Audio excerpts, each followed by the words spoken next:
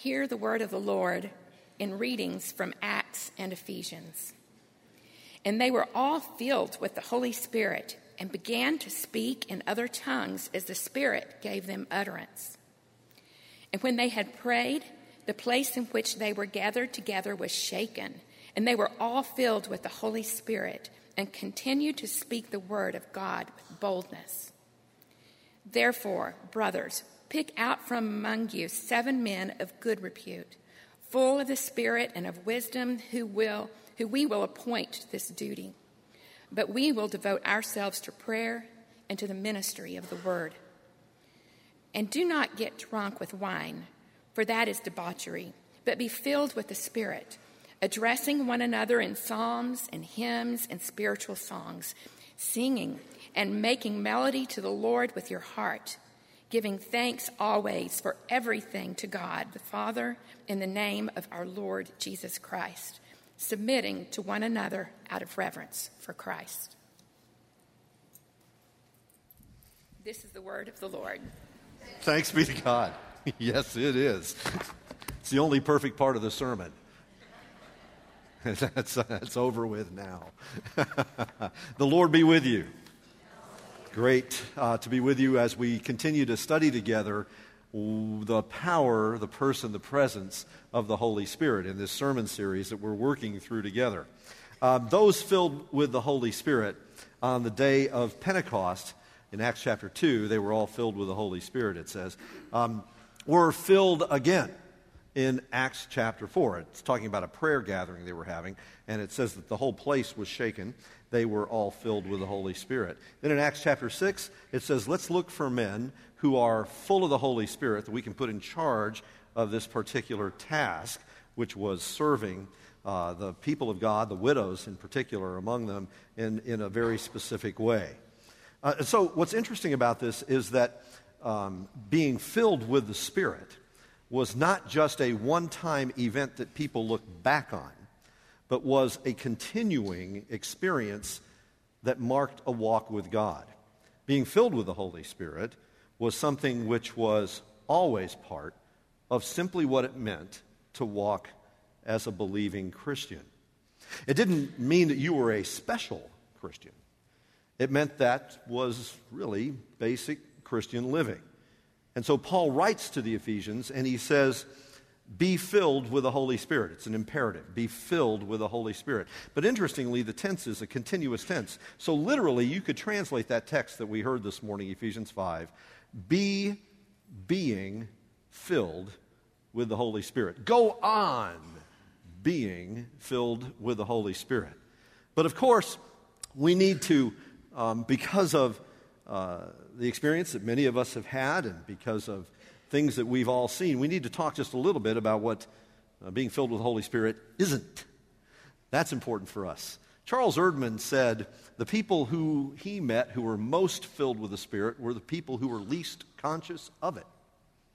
They were those who simply saw themselves as servants of Jesus. One of the things about the time in which we live in is that people, when they talk about being filled with the Spirit, always want to, it seems, talk about particular signs that are associated with it. But you'll remember last week, when Peter talked to people on the day of Pentecost, he let the signs take them somewhere. That's what signs do. Signs are not meant to get our attention and make us stop. They're meant to point beyond themselves. If you're driving down I-40 and you saw a big sign that said Knoxville, somewhere just this side of Cookeville, you wouldn't get out and look at the sign and go, wow, I thought Knoxville was bigger than this. It's pointing beyond itself to somewhere else. That's the purpose of a sign. Signs aren't where we stop. That's not what it is. A lot of people do want to stop around signs. These 3 things remain: faith, hope, and love, and the greatest of these is tongues. I think that's what some people tend to think. But it's important for us to remember that the signs point beyond themselves to a greater reality, and that reality is the person of Jesus Christ. Remember, the Holy Spirit always comes to point us to Jesus, to glorify Him. And so Paul says, be filled, don't get drunk, but be filled with the Spirit. This is interesting to me. When some people talk about being filled with the Spirit, it seems to at least the way they suggest it, mean that their minds are shut off, that they lose control of their emotions and their bodies. Well, if your mind is shut off and you've lost your control of your body and your emotions, sounds a whole lot like being drunk. But Paul says being filled with the Spirit is the exact opposite. It's not a comparison, it's a contrast. So in fact, the presence of the Spirit sharpens our minds and deepens within us the least taught on fruit of the Holy Spirit, which is self-control. It's the last one that's mentioned in that great harvest of the Spirit's work in people's lives. And so it's important for us to remember that the person and presence of the Holy Spirit is meant to lead us into a place where we delight in the Lord Jesus and share his life with others. Francis Schaeffer years ago talked about some people who put their emphasis on the signs themselves instead of on the content of the message, and that they make these external signs the test for fellowship and acceptance. In other words, as long as you have the signs, you're one of us, you're in. But the signs, again, point beyond themselves. They are not the basis of our fellowship. The other problem with an overemphasis on these things is that we tend to downplay what are the ordinary means of grace. So what do I mean by that? Because that's an interesting phrase, ordinary means of grace. We like stuff which is extraordinary, and we tend to downplay the ordinary.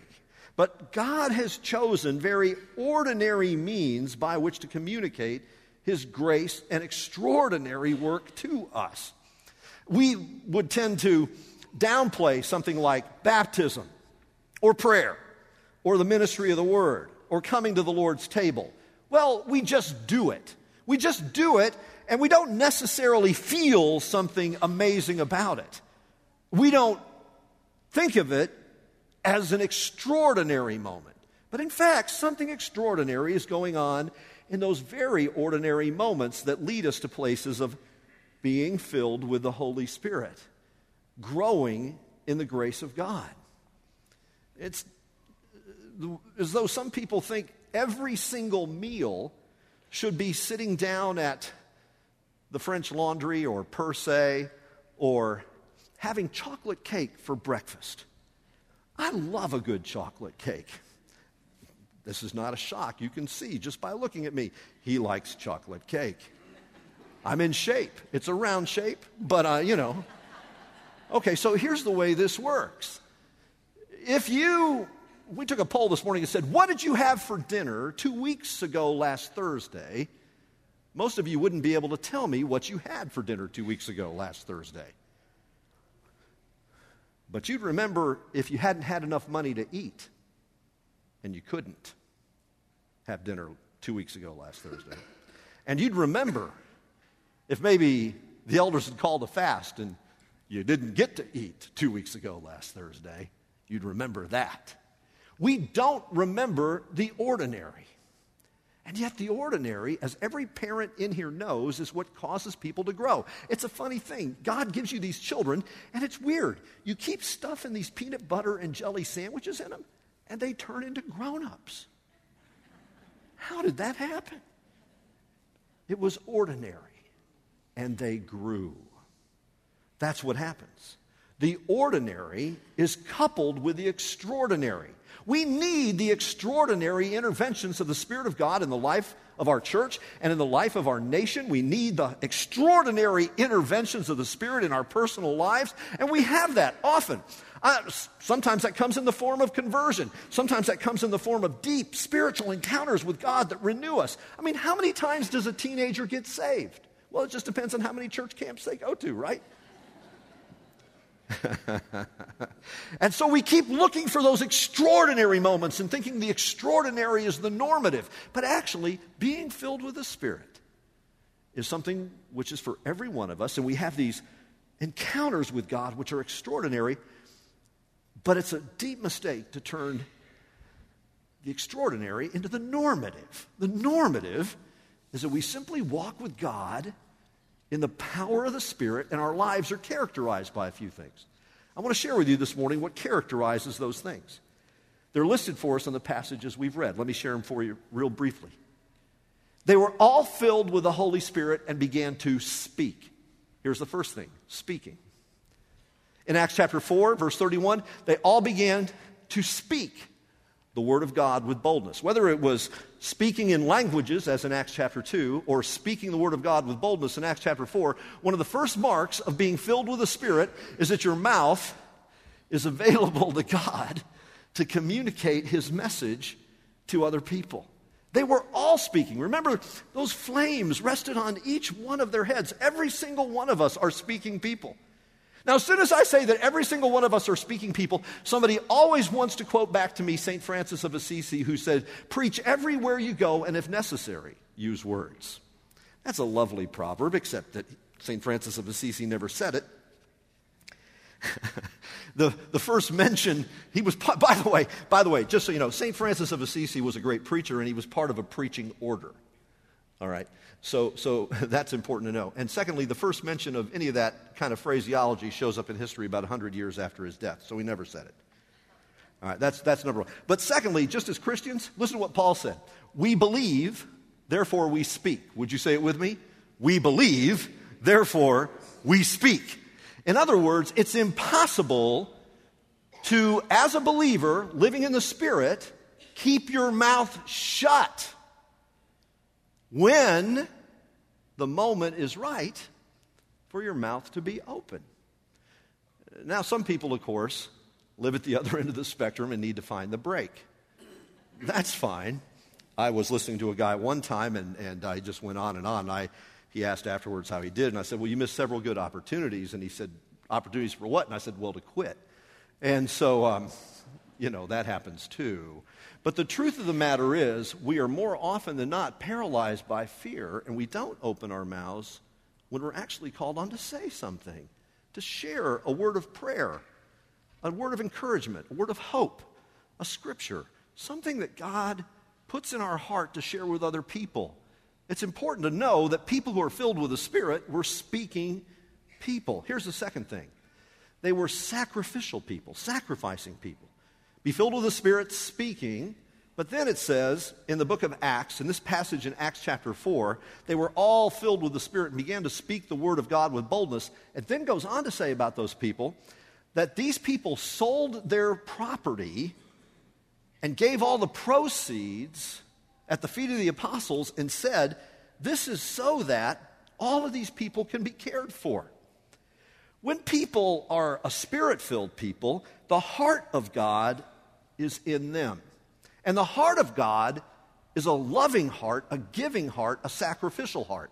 It says that no one of them thought of anything as even their own. They simply gave of themselves. This morning we'll have a couple of opportunities to give. Every Sunday we worship in our regular tithes and offerings.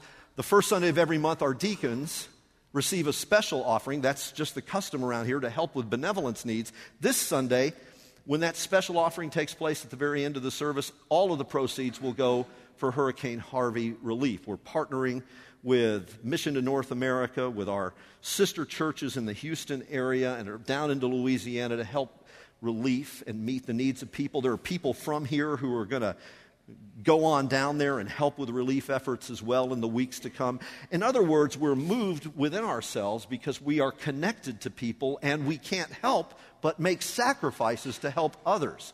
Why is that necessary? I was singing this morning, "With you, when oceans rise."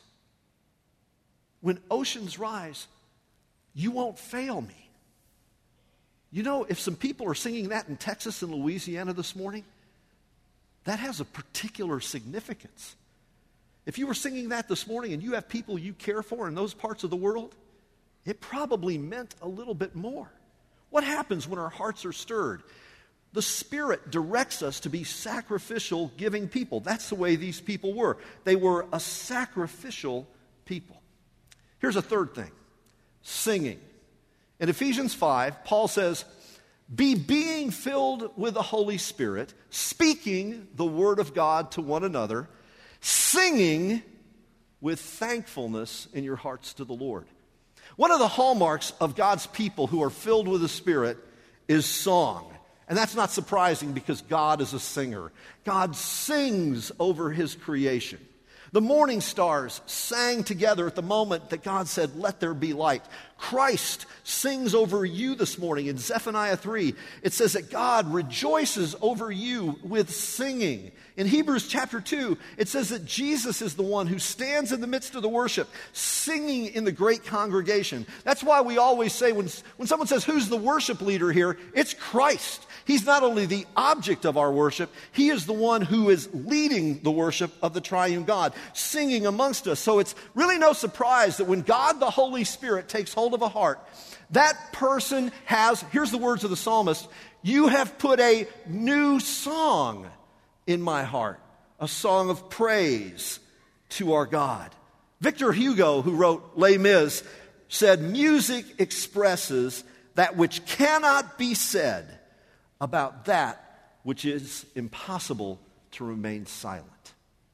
When you and I have the Holy Spirit within us, there's something that takes hold of our voices in songs of praise. Be filled with the Spirit, singing and making melody in your heart to the Lord. Now, I know some of you could be sitting there going, yeah, but you didn't want to sit next to me in singing. Other people have that gift of song, but not me. But the Bible says, make a joyful noise to the Lord. So even if you don't think you can sing, let me just tell you, you're part of this amazing choir of God's people that joins with the holy angels. And we offer up our songs of praise to God. It's characteristic. Where the Holy Spirit is moving, you're going to see new songs that are being written. Where the Holy Spirit's moving, there's going to be waves of praise that come out of the hearts of God's people.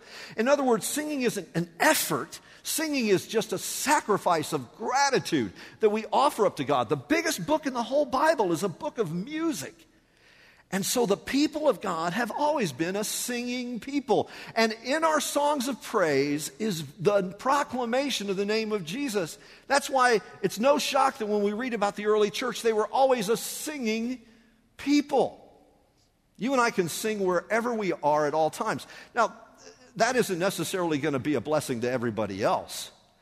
I made a trip to Bethlehem. Well, I made a few trips to Bethlehem, but on this one occasion, when I was staying there, stayed in this house. We were on a rooftop apartment, and you could walk out onto the rooftop, and so there's Bethlehem. The very first morning I was there, Bethlehem is a largely Islamic city, and so you hear at 5 a.m. this call to prayer being sung out over the whole city. Well, I was very annoyed by that. I felt myself provoked in my spirit, mostly because it was 5 a.m., but also because I thought, here we are in Bethlehem and we're doing this? Oh, no, we don't. And so I got a friend of mine up. And I said, let's go. And we went out on the rooftop and we began to sing. It's July, but we began to sing, looking out at the shepherd's fields at the top of our lungs, "O little town of Bethlehem, how still we see thee lie." We started singing at the top of our lungs until that thing stopped. And then we kept singing some more. Well, we just didn't want that song to be the song of Bethlehem. Can I ask you a question? What's the soundtrack of your soul? What's the soundtrack of your home? Is it a song of praise? Is it a song of gratitude and thanks to God? That's where we need to be. Here's a fourth thing, serving. They were serving people. It says about those men that they chose to put in charge of the task there of caring for the widows. It says, choose men who are full of the Holy Spirit. People not only sing because of the Spirit, they serve because of the Spirit. What's one of the marks of the Holy Spirit? Dirty hands. Tired feet. Tired backs. Serving people are a people filled with the Spirit. John the Baptist was filled with the Holy Spirit while he was still in his mother's womb. He, when Jesus came into his presence in Mary's womb, jumped for joy and began to speak words of praise inside the womb. But his song, his shout, turned into service. He served the purpose of God in his generation. He spoke, and he ultimately laid down his life. This is true for all of us. In 1 Peter 4, we are supposed to serve, Peter says, not by our own power, but with the strength that God supplies. So, among the people of God, one of the marks of the Spirit of God is a kind of voluntarism that says we want to be part of what God is doing. In Psalm 110, it says, "Your people will volunteer freely in the day of your power." When God visits his people in power, there's something that comes up in the heart of people that says, I can't wait to be part of this.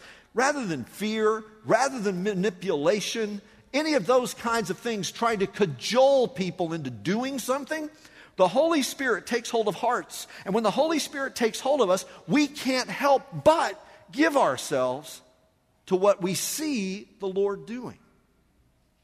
Let me give you one more. It's the most popular one of all. In Ephesians 5, Paul says, be filled with the Holy Spirit. Go on being filled with the Holy Spirit, singing and making melody in your heart to the Lord. And then he says, listen to this. You ready for this? Submitting to one another in the fear of Christ. What's one of the marks of the Holy Spirit? Submission. How many of you are glad you came today? Your submission, really? He says, yeah, Ephesians 5, he says, be subject to one another in the fear of Christ. We're directed by the Holy Spirit to live under authority. That is the most popular message in America today. You know, as Americans, I just got to tell you, just culturally, we struggle with that. We struggle with it because the entire atmosphere in which we've been raised defines freedom as the liberty to do whatever we want, and nobody can tell us what to do. And submission to another person, that is a violation down to the deepest core of our being of something of our own personal identity. I'm not going to submit to anybody. But I just want to remind you about something, about vows I took. Part of the vows I took when I became a pastor was this: will you be in submission to your brothers? And I said, yes, I will live in submission. Why does Paul say that living in submission is a mark of the Holy Spirit? Well, you can see it in the life of Jesus. There was a Roman centurion whose servant was sick. And he came to Jesus, this is in Matthew chapter 8, and he says to Jesus, my servant is at home sick. And Jesus says, I'll come and heal him. Then the Roman centurion says something extraordinary. He says, no. Just say the word. You don't need to come. Just say the word, and my servant will be healed. For I too am a man under authority. So I say to this one, go, and he goes, and to this one, come, and he comes, and to another, do this, and he does it. And the scriptures say that when he said that, Jesus marveled at his faith. Now listen to what the Roman centurion said that amazed Jesus.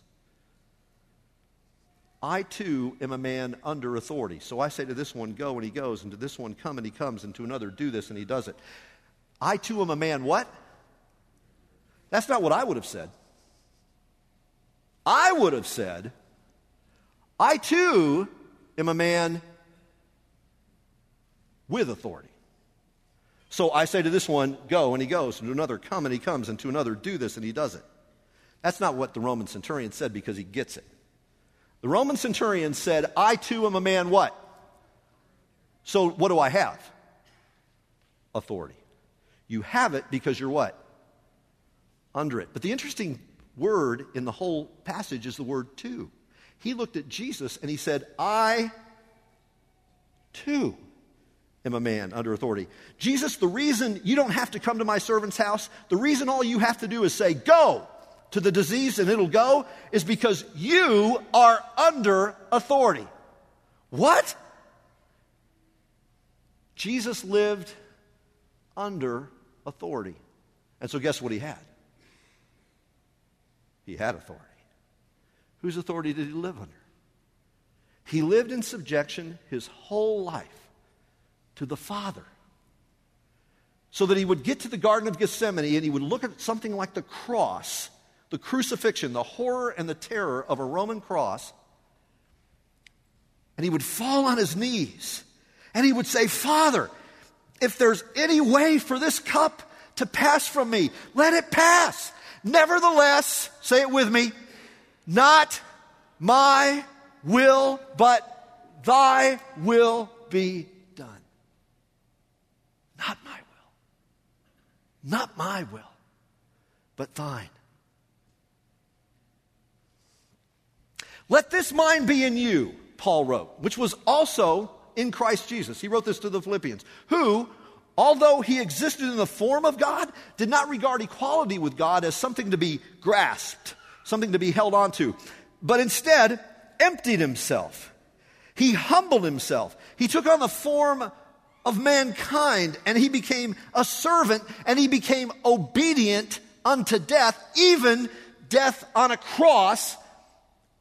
Therefore, because he humbled himself, God highly what? Exalted him. We live thinking freedom means I can do whatever I want. But the freedom the Holy Spirit brings is to become a slave of Jesus, because Jesus became a slave to win us back to the Father.